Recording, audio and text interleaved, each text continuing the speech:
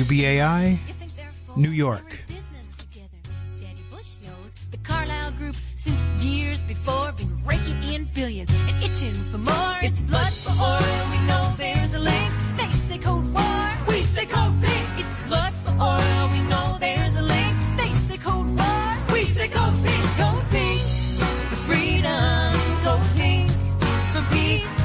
Cold Pink till hunger and war have ceased. Cold Pink for women, boys, men, and girls. Together we'll make peace in this world. Hello, everyone, and good morning. That was Code Pink by Emma's Revolution. We're coming to you right here from Washington, D.C. this morning. My name is Jody Evans, and I'm one of the co-founders of Code Pink. I use she, her pronouns. This is Code Pink Radio on WBAI Radio 99.5 FM in New York City and WPFW 89.3 Washington, D.C. For those of you who are not familiar with us, Code Pink is a women-led anti-war group that is organizing across the country to put an end to U.S.-funded militarism around the world. We are here to challenge imperialism, rogue capitalism, and war, and create a world of justice, peace, and equality.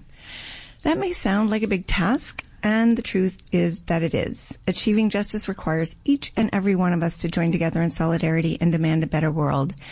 And if you're listening to this show, you are already on the right path. Our show this week is in the midst of all eyes on impeachment, so we're going to go global. Our responsibility as activists and changers of the system that oppresses, extracts, and destroys is to be internationalist. Our guests will be Vijay Prashad, the brilliant writer, thinker, commentator on all things international. And Leonardo Flores from the Code Pink Latin America team is here to talk about the feminist uprising in Chile, to translate it for us and tell us how it is spreading and why. But first, I'm joined today by Code Pink's social media maven and DC activist, Reagan Davis. She's live streaming this show on Facebook if you want to join there. Reagan, will you give us some news highlights? Thanks, Jody. Yes, for those of you who are just tuning in, my name is Reagan Davis. I am an activist with Code Pink. I use she, her pronouns. And I am just here to give you a brief update on what's been going on since we spoke to you last Thursday at 11. In Madrid, Spain, the COP25 United Nations Climate Summit ended in a failure on Sunday after negotiators failed to agree on a deal which would limit global warming to 1.5 degrees Celsius or 2.7 degrees Fahrenheit above pre-industrial levels. This was a key goal of the Paris Climate Agreement, which, unfortunately, our nation is withdrawing from. In addition, in New Orleans, a federal appeals court just yesterday has struck down a central part of the Affordable Care Act, ruling that requiring people to have health insurance is unconstitutional. The appeals court did not invalidate the rest of the law, although the ruling leaves the future of President Obama's signature health care law in limbo. 17 million Americans could lose health care coverage through the Affordable Care Act if the law is thrown out entirely. So we'll likely see that coming into a higher court sometime soon, and they'll probably have to rule on that once again. In other news, as Jody mentioned earlier, we are going through an impeachment trial. There were 2 articles of impeachment which were passed through the House yesterday, and that's going to go into the Senate coming up soon. And while the rest of Capitol Hill was focused on that impeachment, Senate Majority Leader Mitch McConnell pushed through 11 federal district judge nominations. So that makes it make a little bit more sense why all of a sudden our federal judges are starting to strike down the Affordable Care Act, which was previously considered to be a done deal. McConnell's deal with Democrats to expedite these 11 federal judge nominations is part of the Trump administration's sweeping efforts to reshape the judicial system by pushing the courts to the right, and that's going to have impacts for a very, very long time. So we'll have to keep our eyes on that. And speaking of things we'll have to keep our eyes on, 7 Democratic presidential candidates will participate tonight in a televised debate at Loyola Marymount University in Los Angeles, where Code Pink actually has a branch. This debate will be co-hosted by PBS NewsHour and Politico and will begin at 8 p.m. Eastern Standard Time. It will include presidential candidates Bernie Sanders, Elizabeth Warren, Joe Biden, Pete Buttigieg, Amy Klobuchar, Tom Steyer, and Andrew Yang. the Democratic National Committee has come under some criticism for its debate criteria, which recently excluded prominent candidates of color Cory Booker and Julian Castro. But on a more positive note, this was previously a debate that could potentially have broken across the lines of a picket line that was occurring, of a strike that was occurring at the university, and a deal has been reached by that union in order to basically utilize the press that was coming from this presidential debate to earn better working conditions for the workers. So congratulations to everyone who was involved in that strike at Loyola Marymount, and to everyone who agreed not to cross that picket line, which was most of the presidential candidates. Now, if you're like me and all of that downer news in the beginning is really wearing heavy on your soul, we've got a couple of things that you can do and participate in at Code Pink that might help lift your spirits a little bit, channel that anger towards something more positive. Coming up tomorrow, there is going to be a Fire Drill Friday rally that's happening at the U.S. Capitol building once again. This is hosted by Jane Fonda, and Code Pink is once again participating. So that's going to be December 20th, tomorrow morning at 11 in front of the U.S. Capitol if you're based in D.C. If you're one of our listeners who's based in Philly, you've got two big events coming up. On the 21st, the Philly December Divest Holiday Party is going to be happening. And you've also got a World Beyond War Divest meeting. So got to try and get that blood money out of politics and get it out of our investments. And then finally, of course, coming up the following Friday, there is going to be yet another Fire Drill Friday. One additional plug, we here at Code Pink are in search of interns. So if you or someone you know is looking to participate in an internship here at Code Pink, feel free to go onto our website and check it out. And you can keep up with all things Code Pink on our events calendar that is available at codepink.org/events. Thank you, Reagan. So now we bring on Vijay Prashad. Vijay is an Indian historian and journalist and author of 25 books, including Darker Nations, A People's History of the Third World, and The Poor Nations, A Possible History of the Global South. And he's edited 10 volumes, including Land of Blue Helmets, The United Nations in the Arab World. As a journalist, he writes regularly and appears regularly across platforms globally. He's also the chief editor of Leftwood Books in New Delhi, and for 25 years he was a professor at Trinity College. Vijay is who I go to read when I don't understand what's happening across the world. He has friends everywhere, friends who are activists, journalists, and troublemakers. By the time I have formulated the question, he has listened to a dozen people and started to draw the map. There are so many questions we could ask Vijay today, but with India alight right now, with uprisings in the street, Modi turning the screws, and Kashmir being crushed, I thought we'd talk about India. So good morning and welcome, Vijay. Hi, it's a great pleasure to be with you. So can you walk our audience through a few of the complexities in India right now? Well, it's quite a straightforward issue at one level. The Indian government, led by Narendra Modi, comes from the very far right of Indian politics. And they've taken advantage of a situation, not only in India, but around the world, where it appears that democracy has been substituted by majoritarianism, where political forces of the far right have been able to gain some momentum by appealing to the majorities of a country. For instance, to pick the so-called majority identity. In the case of India, it's the Hindu majority identity that they've taken up, and they've suggested that the majority has grievances against the many minorities. Specifically in the Indian case, the BJP has made the argument that the Hindu majority has been somehow discriminated. And this is a very bizarre idea, has been somehow discriminated by the Muslim minority. And in order to, rectify this fantasy of being discriminated against, the Modi government in particular has gone after the people of Jammu and Kashmir, which is a majority Muslim state inside India, and it has gone after the idea of Muslim as a part of the Indian citizenry. It just pushed through a bill, the Citizen Amendment Act, which passed last week. This act basically starts to define Indian citizenship in a roundabout way as a non-Muslim identity, because they've said that refugees from all across South Asia are welcome into India, but not Muslim refugees.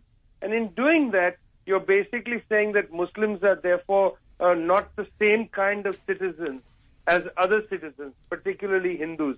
So this kind of very toxic majority attitude, in India it happens to be around Hinduism, in other countries it's around race, or it's around a different religion. This idea that democracy has to be defined by its majority and that minorities should be discriminated against is something that I think, again, we're seeing around the world, and in India it's sharply defined. But I must say, the population has risen up. So today there were major demonstrations in every city in India. The government tried to clamp down on the demonstrations, arrested leaders, arrested people, put so-called Section 144, which made demonstrations illegal, enacted these kind of laws. But people didn't get frightened. They were not stopped. They came out onto the street and they're contesting and resisting against the idea that democracy basically means the rule of the majority as defined by these right-wing parties. Oh, that sounds frightening. We're watching it globally. So, is there anything we can do from the U.S. as activists, besides understanding what's happening and being able to help those around us? What can we do?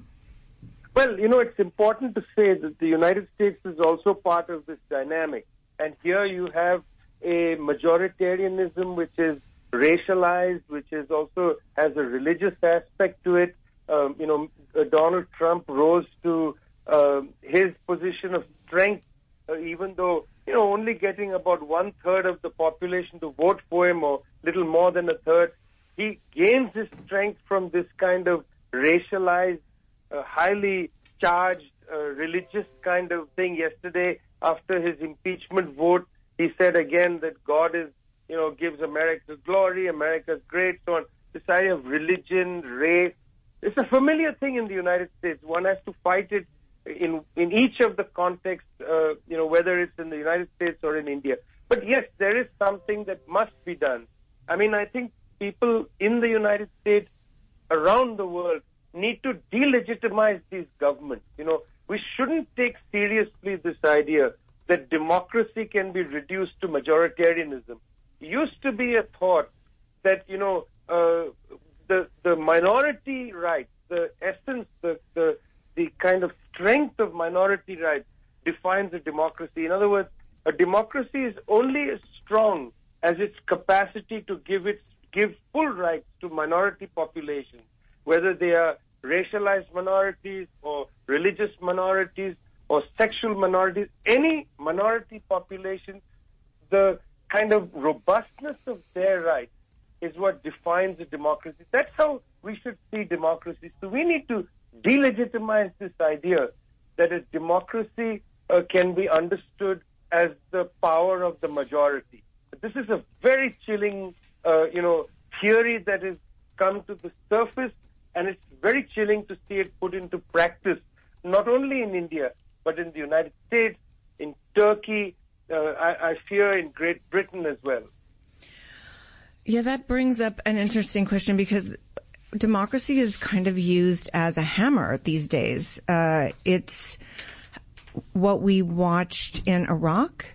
When the U.S. came into Iraq, democracy was the hammer to really actually separate people and then say, you're not a democracy, so we get to come in and remake you. And then, it's troubling also in the United States when we look at how democracy is used. But how do you live in a democracy where there's no real journalism, that it's owned by the elite, that the elite fund the elections. So it is, again, ruled by the few over the many, but it's still this kind of hammer used to shut everyone up. Quite right. I'm sorry, I didn't mean to interrupt you. No, I was just going to ask the question. Go. Yeah, no, it's a tough situation because, one doesn't want to say, well, I'm opposed to democracy. Everybody is for democracy. The real issue is, what do you mean when you say democracy? Now, the one thing that unites the United States and India is that these are the two countries which in the last election, in other words, the parliamentary elections that India held this year and previous to that, the American presidential election, these have been the two most expensive elections that we've had in world history. Enormous amounts of money raised by political parties. In India, particularly by the ruling Bharatiya Janata Party, the far-right party. The corporate houses donated millions of dollars to this political party. This money was utilized to basically not only do advertising, as they did in the old days, but to set up, WhatsApp, groups all across the country to put kind of proliferate a narrow understanding of news, to create, fear amongst the people and so on. I mean, when we say, well, this is a democracy, India is a democracy, the United States is a democracy, what do we mean by that? When you have so much money in politics, when this money is used to create essentially fake news, when this money is used to create fear, is that really a democracy? I mean, you have to ask the question, where is the democratic spirit of the people? If people are afraid of their times, if they're afraid of climate change, if they have no faith in their government, then certainly the democratic spirit has been wiped out. And I think that, to me, is the key issue. It's not just, do you have elections and so on. You have to ask, what do you mean by democracy? I mean, should we allow so much money in politics? Should we allow so much fear-mongering? What is the procedure in a democratic society for the people to rise up and say, we no longer want to have fear-mongering when it comes to, the political season, when you're having a debate about policy. Let's not have fear-mongering. Let's come down, to the basic questions of what's happening in our societies. Are people able to eat? Are people able to, have a home? Is this climate catastrophe going to be rectified? I mean, these are the real questions, and one has to bring the temperature down. But for the far right, lubricated by an enormous amount of billionaire money, for that far right, their entire politics is around fear. And because their politics is around fear, they're able to rile people up, and they're able to, in a sense, erode the democratic spirit.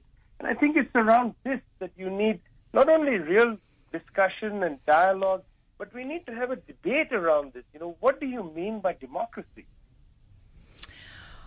Thank you, Vijay. And what a perfect lens to look at the world through today, especially in the United States, and as we have debates tonight.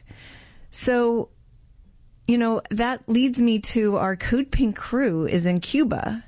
And we work to end sanctions, but when you're talking about no fear and, people being fed and cared for and that people's needs being met and no billionaires in the middle of, the state, I just, I look to Cuba as a place where people are cared for, except by the United States of America that keeps its boot on the neck of Cuba, trying to starve it for the last 60 years.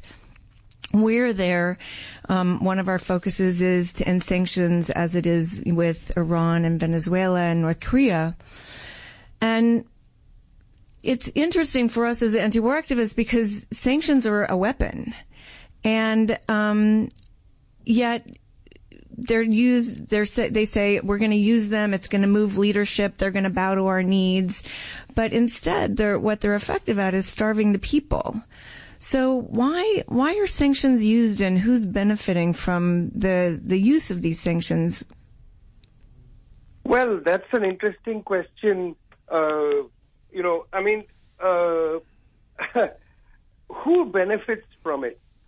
If you look at the early period when the sanctions were put in place, it was put in place in a sense vindictively, because at the time the Cuban government said to the United States, this is in 1959 and 1960, the Cuban government said to the United States, look, we want a better deal.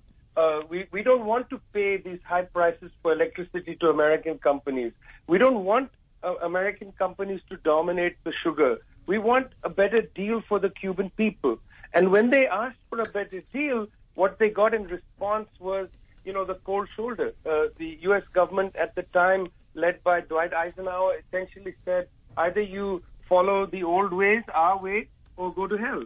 And the Cubans said, no, we want to do it in this measured, responsible way. We want to have a better deal for our people. When the American government essentially turned its back on Cuba, Cuba was forced to put in place measures that expropriated American companies. But the Cubans said, by the way, at the same time, that it's not a question of us expropriating without paying. The way we're going to pay the American companies is with the proceeds of the sugar sales to the United States.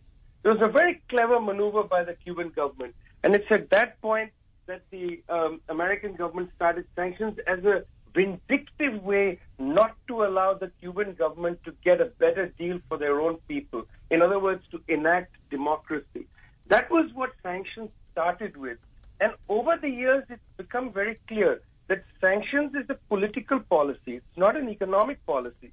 I mean, there's no reason for the U.S. government to continue and maintain sanctions economically. Nobody's benefiting from it. But politically, there's a huge benefit. The message sent to the world is, if you're a poor country and you want a good deal for your people, you're just not going to get it. We're going to basically penalize you because you're not following our, basically following what we are saying you should do. So basically, the U.S. is saying, if you don't take these crumbs, we're going to, instead of even giving you crumbs, steal from you and crush you. Yes, that's right. That's exactly correct. But, it's the vindictive part that if you, as, kind of talking about democracy, if you want to take care of your people, if people are at the forefront and the needs of the people, you're also going to get crushed. It's, we look in Libya where, the oil is being given to the people instead of part of the system. You get crushed, blown up, killed.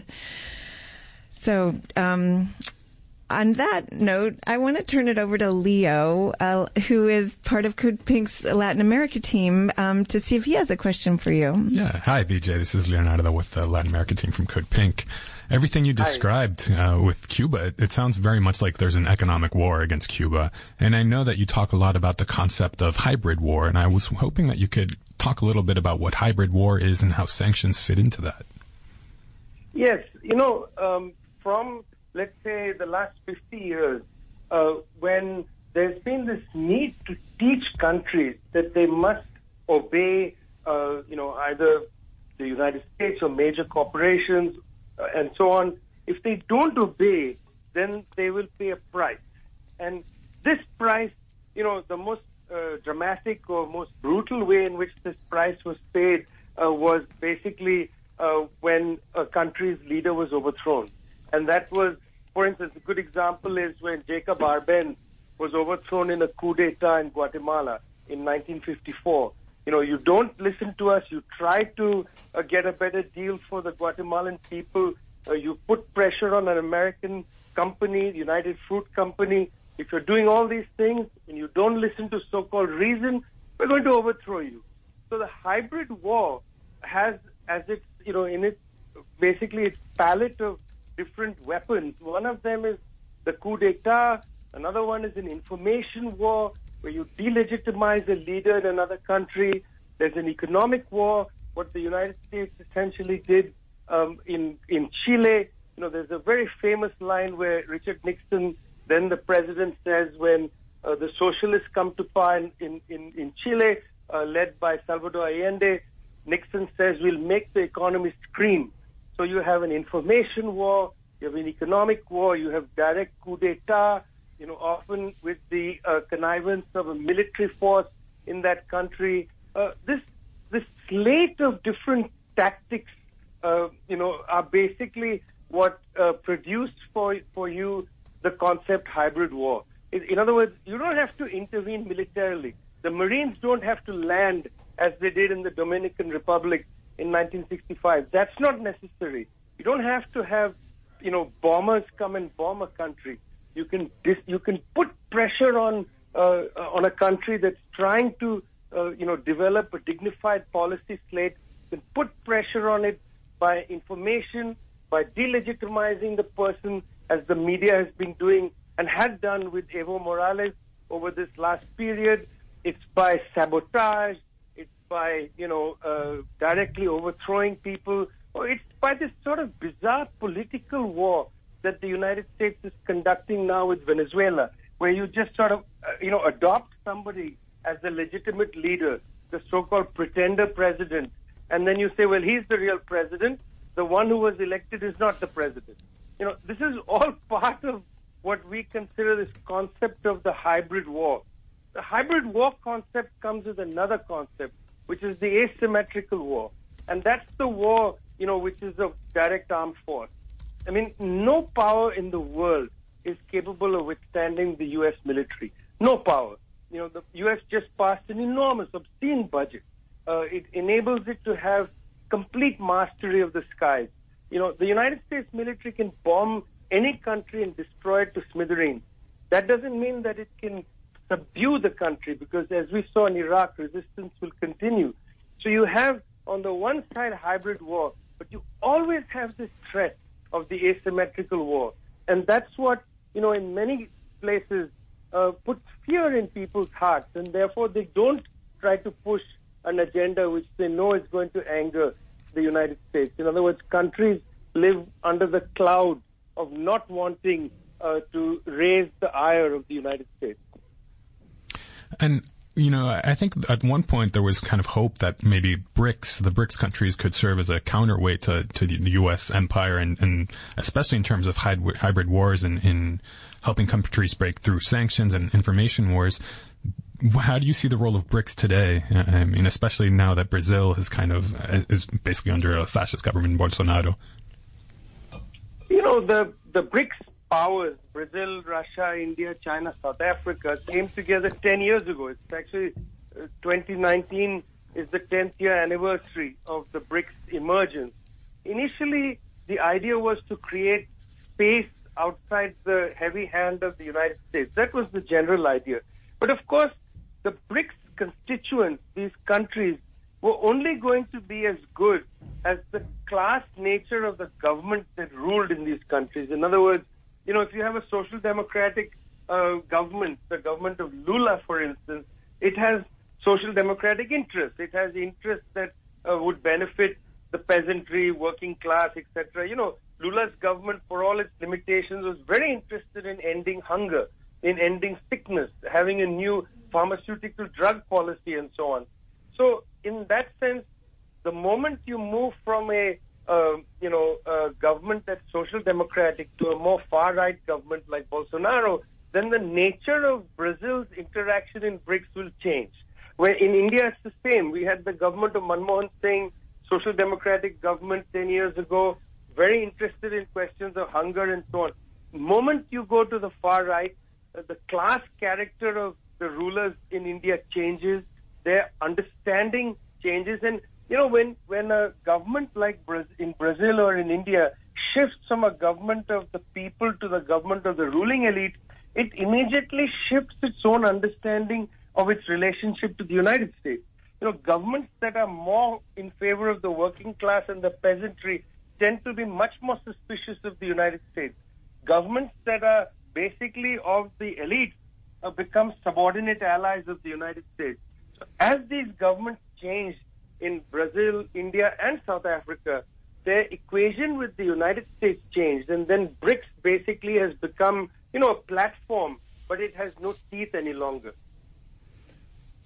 And I thought it was interesting earlier how we talked about what activists in the U.S. can do to support the people in India. But can you go a little deeper into what people in India are doing to protest Modi's policies right now?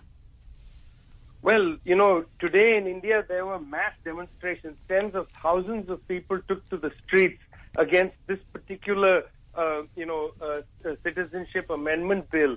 But in January, there are already forecast to be, on January 8th, there will be a massive demonstration across India, general strike.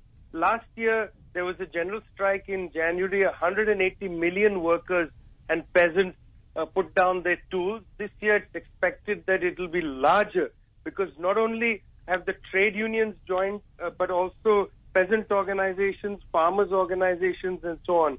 So it's a huge thing.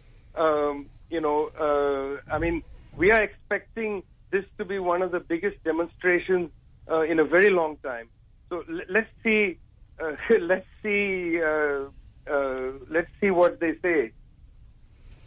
Thank you so much for joining us, Vijay, and sharing your busy day with us. And for those of you who aren't already following Vijay and his brilliant newsletter he releases each week, you can subscribe at thecontinental.org and follow Vijay on Twitter at Vijay Prashad. Vijay, do you have anything else you want us to pay attention to or that we should learn this week from you? Well, the main thing is it's been a really difficult year, but as we've seen from Chile, Ecuador, India, these protests are incredible and people should not go into the new year feeling desolate. I think we should be cheered by the fact that resistance is so strong. Yes. Thank you. Rise, love, resist. Thank you, Vijay. Okay. Bye. Bye.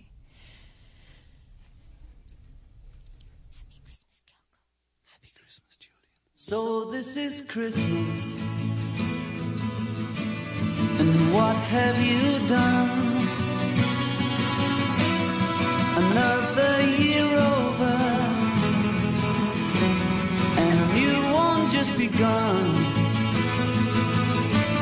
And so this is Christmas,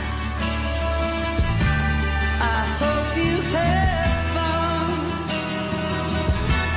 The near and the dear ones, the old and the young. A very Merry Christmas and a Happy New Year. Let's hope it's a good one without any fear. And so this is Christmas, for weak and for strong, the rich and the poor ones. The road is so long, and so happy Christmas for black and for white, for yellow and red ones. Let's stop all the fight. A very Merry Christmas and a Happy New Year. That was John Lennon and Yoko Ono, War is Over. I remember a few years ago we sang this in the Hart Building, hundreds of us, echoing through the Hart Building and all the Senate staffers coming out to listen. It was the way we started the new year. And we're going to be at the Senate Hart Building again on Friday, which is where we're going to risk arrest after Fire Drill Friday. And we're going to be joined by Dolores Huerta and Gloria Steinem and Eve Ensler and Reverend Barber. So you can come and be with us as we raise up the cost to our health of climate change. And we can sing again in the atrium of the Hart Building. So that's around 12:30 for those in Washington, D.C. Again, this is Jody Evans with Code Pink Radio on WBAI 99.5 FM in New York City and WPFW 89.3 Washington, D.C. Next, I want to bring on Leonardo Flores, Code Pink Latin America campaign coordinator. Leo has worked as an analyst on U.S.-Venezuela relations and was born in Venezuela, maintains close ties to social movements there that have transformed the country over the past 20 years. We're going to start with a question about Chile, because there's been an uprising of the feminists, and we were watching it travel across the Latin America, and I think we're going to be able to hear a clip of it. Yeah, hopefully we can play a clip. But so as people know, that in Chile there's been protests, massive protests for about 2 months now, protesting against neoliberalism, and the protests have taken on a very feminist aspect to it.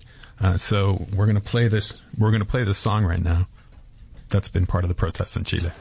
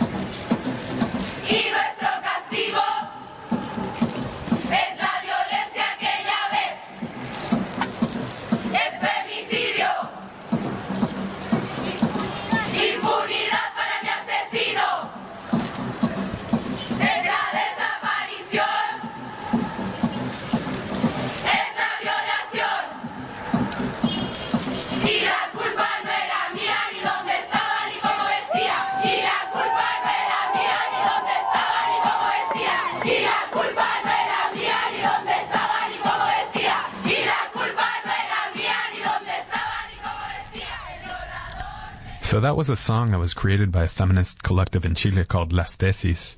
And the song and accompanying choreography started going viral during the protests in Chile. And I think something like 10,000 women joined together in a stadium in Santiago, Chile, the capital, in early December to perform this amazing song that is basically protesting not just rape and sexual assault in general, but the widespread sexual abuse being suffered by the women in Chile over these last 2 months and at the hands of the police forces and the state. So I just wanted to give everyone a quick translation of the song. It goes, "The patriarchy is a judge that judges us for being born, and our punishment is violence you don't see. The patriarchy is a judge that judges us for being born, and our punishment is violence you now see. It is femicide, impunity for my murderer. It is being raped. It is being disappeared. It is rape. And it wasn't my fault or where I was or how I was dressed. And it wasn't my fault or where I was or how I was dressed. The rapist is you. The rapist is you. It is the cops, the judges, the state, the president. The oppressive state is a macho rapist. The rapist is you. Sleep soundly, innocent girl, without worrying about outlaws. Watching over your sweet dream is your loving policeman. The rapist is you." So it's, incredibly powerful words and incredibly powerful action that's been going viral around the world. We've had an event for The Rapist Is You here in D.C. and also in L.A., in New York, in Paris, in Barcelona, and also India. So something that tying, both sides of the conversation today together. Thank you for bringing us into that. So, you also just came back from Venezuela. Tell us what's happening in Venezuela. Right. So I was there in early December for the first, the International Congress of Communications, which drew together journalists and activists from about 37 different countries around the world, where we were talking about how to counter the corporate media narrative. So as Vijay was explaining earlier in the concept of hybrid war, one of the elements is an information war. So this Congress really took on that task of how we're going to fight this information war. And one of the things that came out of it was the creation of an international university on communications and also an international network on communications. So it was a lot of very interesting work done not just on a theoretical level, but also on a practical level on how to connect people throughout the Americas. And also, I just want to say that it was really interesting to be in Venezuela just now because this was my 5th time there in the last 13 months. And one thing I can say is that the economy seems to be improving, which it counters all the narratives that you see in, say, the Washington Post or New York Times. But it makes a lot of sense because in November, Venezuela's oil production increased significantly. I think they're pumping about 1.1 million barrels of oil in November. And you can feel this on the streets of Caracas, at least, where people are out more and they're shopping. But, of course, the sanctions are still playing a very important role in kind of keeping the economy down. So it's not that the sanctions have been overcome, but more that the government is being able to weather the storm. And, of course, due to this storm, there's still people being harmed, particularly in terms of being able to, and in difficulties in being able to find medicine. As we see in Iran also. So what can people in the U.S. be doing? We're watching, as Vijay said, these fascist governments take over. Listening to Vijay, I thought it was really interesting because we know that underneath what happened in India and what happened in Brazil and what happened in Venezuela and what happened in Bolivia are a lot of U.S. handprints. And in the creation of BRICS, did they realize they were just going to go and co-opt it and pull it over to their side? And even when I look at like, who created the Organization of American States? Like, why are they getting to be this authority? And maybe it's like, oh, you create a tool that you give authority to, and then it gets to undermine all these governments that are for the people and put in all these governments for the elite. Yeah, absolutely. So the U.S. has been financing right-wing personalities and parties in Latin America since, forever, basically, at least since the Second World War. And they did certainly see BRICS as a huge threat to U.S. hegemony.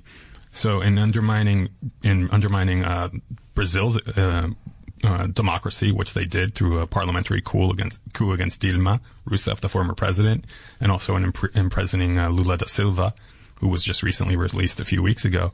That was one of the ways that they aimed to bring down the BRICS alliance.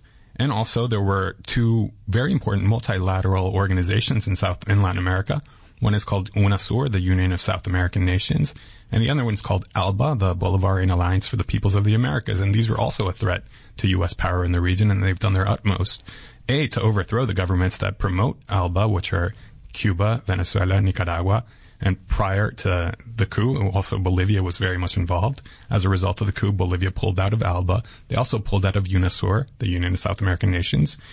And so now the only real multilateral organization left with any clout in the hemisphere is the OAS, which is firmly under the control of the State Department and which has done quite a bit to destabilize the continent or the hemisphere rather than offer peace and stability and democracy as it claims to be. Yes, wolf in sheep's clothing. We see that a lot. What can people be reading or following to understand Latin America better? I mean, maybe you could talk about how we see it one way in U.S. controlled media, and then where do people go to better understand? I know one of the places is codepink.org/Latin America, where you and Michelle and Terry try to keep everyone informed. But are there other places that people can be following? Right. So it's a little tough because of the language barrier, but there are very good outlets. I think, so at this Congress that I was, everyone really emphasized the importance of Telesur, the multi-state TV channel that airs also in English as well. There's a Telesur English channel and website, which is very important in order to see kind of the counter narrative that from the people themselves in these countries. RT has done very, good work in promoting a different perspective on Latin America. But also we have to kind of dig in and find alternative media. On Venezuela, at least, there's a great website called VenezuelaAnalysis.com that does amazing work. And we have our great friends at thegrayzone.com who do lots of great investigative work.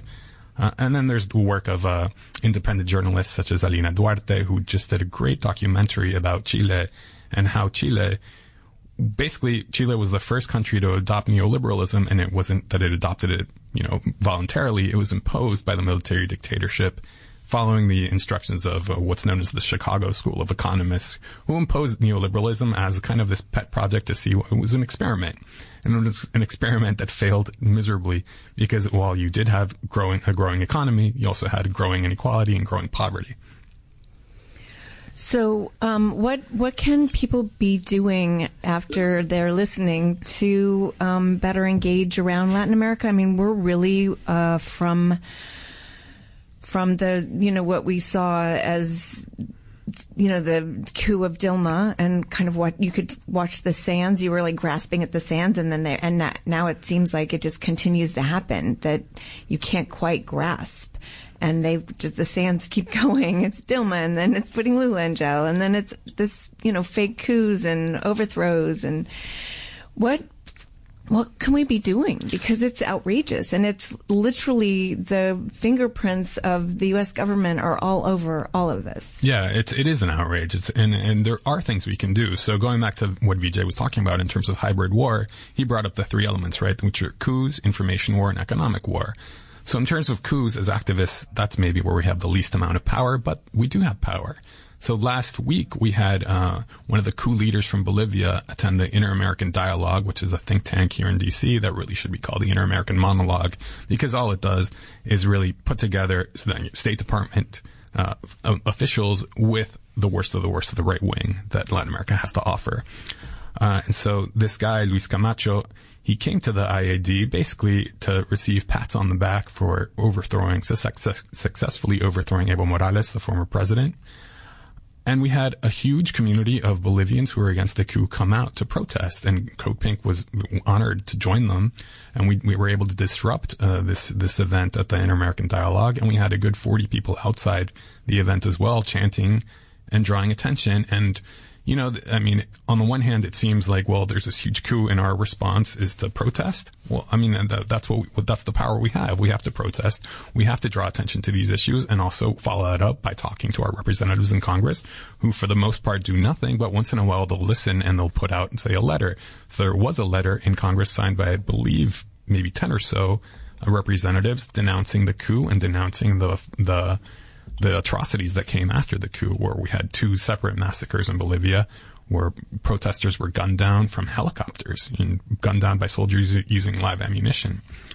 And then in terms of information war, this show, Code Pink Radio, is part of that, is encountering that information war. And so I think for activists who don't have a radio show, I think it's really incumbent upon people to learn about what the people in Latin America and the rest of the world, when the global South, are saying for themselves about what's going on in their country, and then to use whatever social media we have or digital tools we have to amplify those voices. And finally, in terms of the economic war, Code Pink is part of a coalition right now by the Alliance for Global Justice that just launched a campaign to send food from Nicaragua to Venezuela. And so we have to support this financially, of course, but also by spreading the word that there is an economic war against Venezuela, against Nicaragua, against Cuba, against Iran and North Korea. And the ones that are being hurt aren't the leaders. It's the everyday people who are finding it hard to buy medicine, who find that food is more and more expensive every week. So I was just hearing you say coup around Bolivia. When you call up the leader of a country and say, if you don't leave right away, we're going to kill you. In the meantime, we've arrested your cabinet and are burning down their houses. Don't we minimize what happened by calling it a coup? I feel like all these words get used in a way to cover up crimes against humanity. Yeah, I agree with you. But what's crazy is that people refuse to even recognize it as a coup. And when I say people, I mean the mainstream media, New York Times in particular, and lots of members of Congress. They just say, oh, Morales resigned. And they don't give any context to the fact that, yeah, people's houses were burned, and the leaders of the MAS party, Morales' political party, they had their houses burned. They had relatives kidnapped and taken hostage.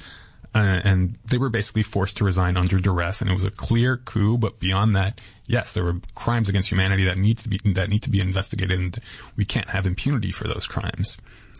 So that's another thing to lift up. And then as you're talking about Bolivia and why the story matters and why bringing it home, like why being able to disrupt in D.C.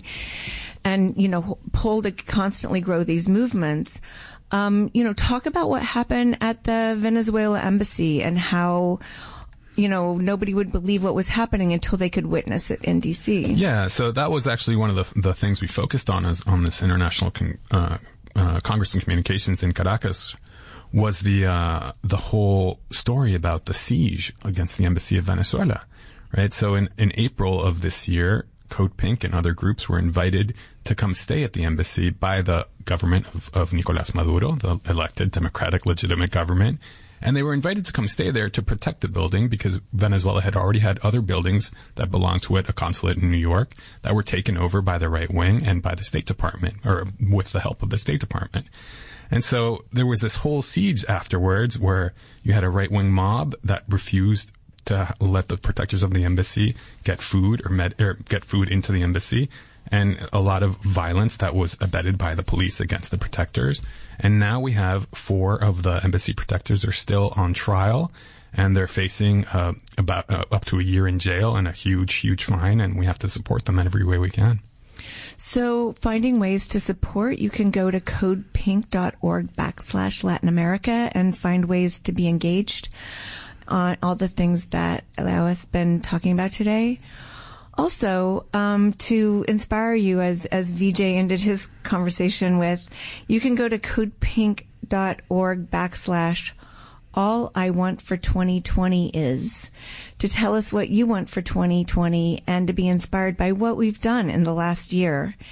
And always, a way to engage is to work locally, and to do that, we can help you at codepink.org/divest.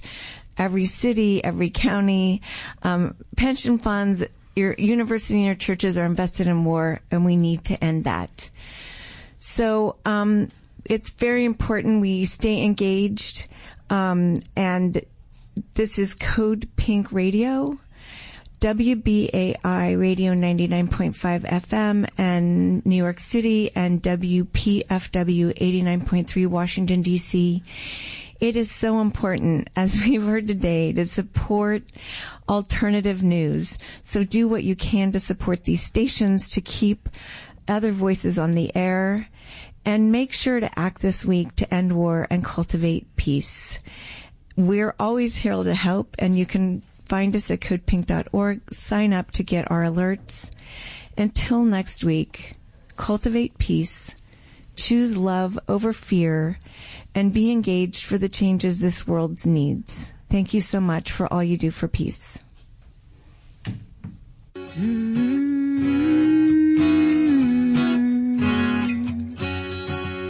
Bush and Bin Laden, you think they're foes? They're in business together.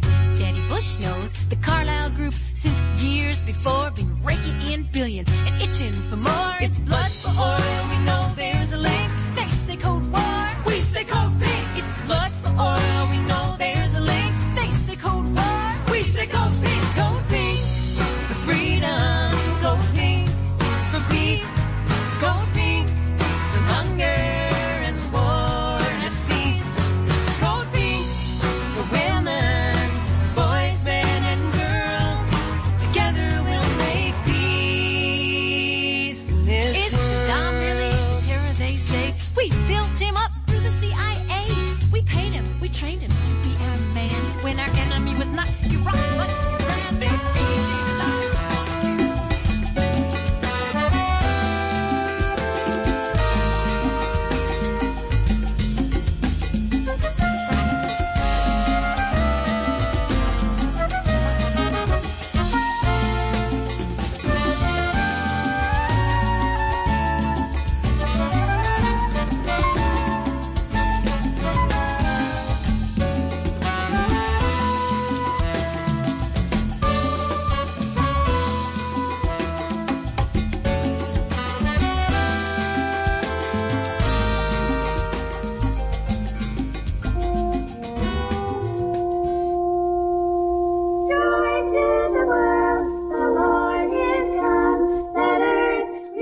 Little girl, why are you so sad? It's almost time for Christmas. My family doesn't celebrate Christmas. Oh, Jewish?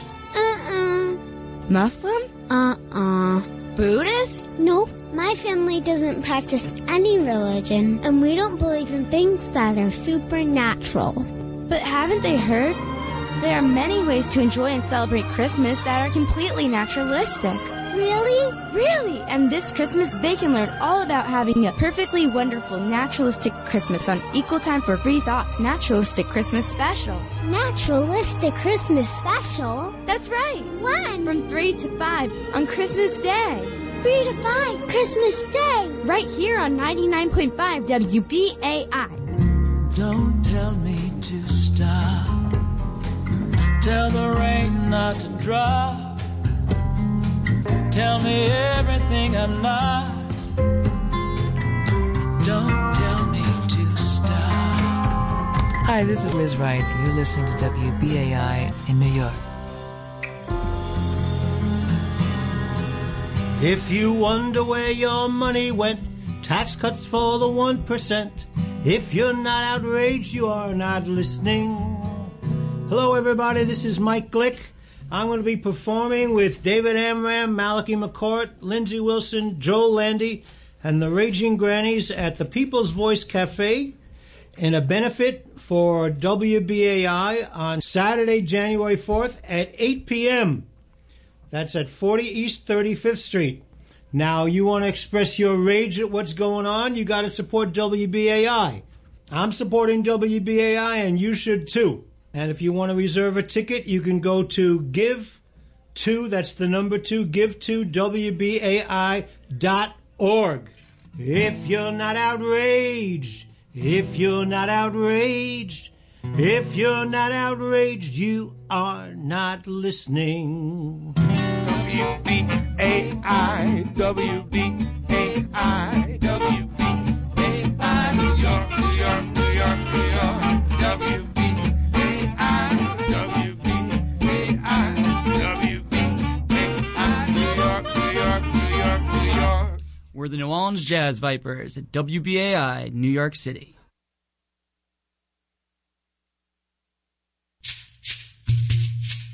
Umoja, unity. Kujichagulia, self-determination. Ujima, collective work and responsibility. Ujamaa, cooperative economics. Nia, purpose. Kuumba, creativity. Imani, faith. These are the Nguzo Saba, the 7 principles of Kwanzaa. Come celebrate with us. Habari Gani. Kwanzaa is an annual celebration honoring African heritage and observed from December 26th through January 1st.